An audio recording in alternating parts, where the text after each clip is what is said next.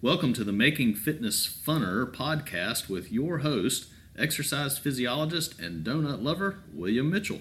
Hello, and welcome to the Making Fitness Funner podcast. I'm your host, William Mitchell.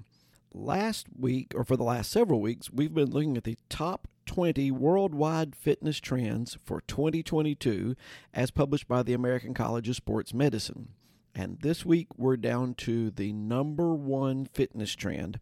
And I'm going to spend a good bit of time on it because a lot of us already are using this fitness trend. Some of us aren't, but a lot of us are already using this fitness trend.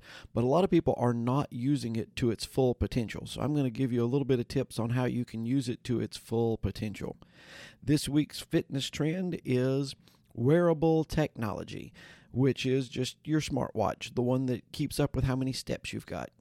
And they're good exercise trackers. And a lot of you are going, okay, so I've got one. I wear it. I check my steps every day, and that's all you use it for. These things, most of them, even the simple ones, have got all kinds of things built into them that you can use to keep up with your health and fitness. And a lot of the things that you can use to keep up with your health and fitness are very simple to use. They're pretty much automatic. You just have to set it up and let it do the rest. First, if you don't already have a fitness tracker or some kind of wearable technology, they're wonderful things in my opinion, but you really need to choose the one that does the things that you need done. Some of them have amazing amounts of bells and whistles on them. Some of them really are much simpler. It just depends on how much you want to geek out over the amount of data that you can get. Another thing you need to look at is, do you need it to be waterproof? Do you want it to be a smart device that you can make phone calls for it? You can check Siri, you can do whatever. Do you need to know your heart information? What type of activities do you want it to do? I mean, these are all things to look at.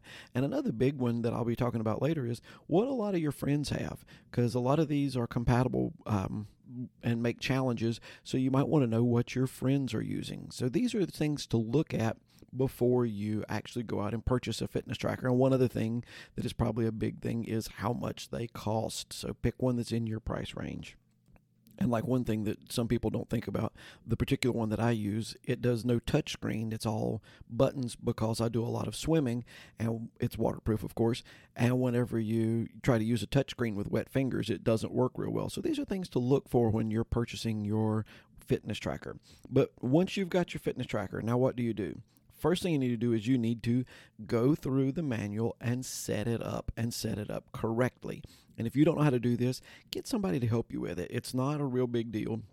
But when you go to set it up, you need to be honest. It's going to ask you your age. It's going to ask your height. It's going to ask your activity level.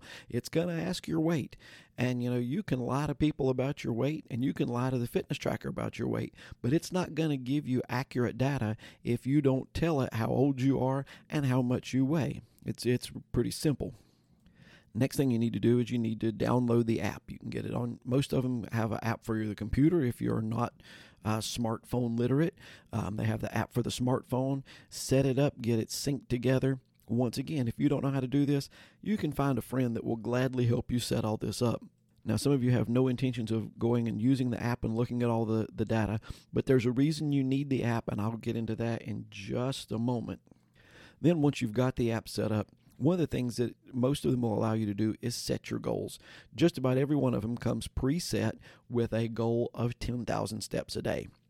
Now, I know some of them, they adapt your goal based on what you did yesterday. It's like you did 6,000 steps yesterday. It gives you 6,500 today, which is really good, except for one of these days that you went somewhere and you walked and walked and walked and walked and walked and you had an insane number of steps. Well, the next day it's going to add a few steps to that, and chances are really good that you're not going to get that many steps. Some of them will allow you just to set a definite, this is how many steps I want to get, and that's your goal. I do recommend that you update these once in a while. If you've been knocking out 6,000 steps a day for a good while, up it to 6,500. And then after you've been getting that for a few days or for a few weeks, up it to 7,000. And now there's a limit. You don't want to be at 35,000 steps a day and make it up to 37,000 steps a day. I mean, there's a limit to how much you really want to do for your goals. But update your goals and keep them in mind. Now, when you're setting your goals, one thing you really ought to do is check with your insurance company. And I know that that's your health insurance company. I know that sounds kind of strange, but a lot of health insurance companies, I know that Humana and United Healthcare for the Medicare supplement plans, they both offer cash rewards for you hitting your fitness goals for the day. And like Humana's fitness goal is 500 steps a day, which is pretty low. And they give you, I say cash rewards. They're really not cash. You can get different gift cards. United Healthcare does the same thing. And if you enter more of the data into your fitness tracker, into the app, it will give you more credits and you get more gift cards. So they're just trying to pay you to be healthy so they don't have to pay for your doctor bill. But a lot of the other insurance companies, I even found one life insurance company that would give you a little bit off of your life insurance premiums if you are reaching your step goal or their step goal for your fitness tracker. So this is something, it takes a little bit of research, but it would definitely pay off. You can get several $100s from your insurance company just for doing the things that you were going to do anyway. If your fitness tracker if you got the app set up and you sync it with it, and it's really not a difficult process. Now, if you're trying to lose weight, you probably want to sync your app with other apps. And some of you are going, I ain't going to sync my app with other apps. But like if you happen to be doing Weight Watchers or WW as it's called now, you can sync your fitness tracker with your WW app and it will help you keep up with the calories in and calories out. You can also do MyFitnessPal, Map My Run, Noon. There's a lot of different ones that you can sync to that the data from your fitness tracker will also augment the data from the other apps. So it just depends on whatever you're using for fitness apps. And lastly, and this is the biggest one for me, I think, is they make great accountability tools. Now, some of you're so dedicated, you're so focused that if it says you're supposed to get your 8,000 steps in a day, you're going to get your 8,000 steps in a day because the watch told you to. Some of us are just a little more flighty, scatterbrained, whatever you want to call it. We need someone to help us out. That's where the challenges come in. You can set your fitness tracker. You can find a friend and you can add them as a friend, and it will tell them your steps for the day, and it will tell you their steps for the day if they share with you. So you can share a lot of your data. And I'll use a personal example. Even if you're using different fitness trackers, a friend of mine, I had said, well, I think I'm going to sign up for a half marathon this spring. And they said, which one are you thinking about? And I told them. And so the next time I saw them, they said, I signed up for that half marathon so I can run it with you. And I was like, wow, so that means I actually have to do this. I can't just talk about it. So to make sure that we're both doing our training runs, as we do a training run, we screenshot it and send to the other one so that it can keep up with our fitness track. It will track our fitness, and it will also help hold us accountable. And it's also really fun if you happen to know that you're going to be doing some exercise, challenge somebody else and see if you can encourage them to do a little bit more exercise, or to just, like if you're just going to be at a place where you're going to do a lot of walking, send them a daily step challenge and see if they respond. You might help one of your friends to be just a little healthier.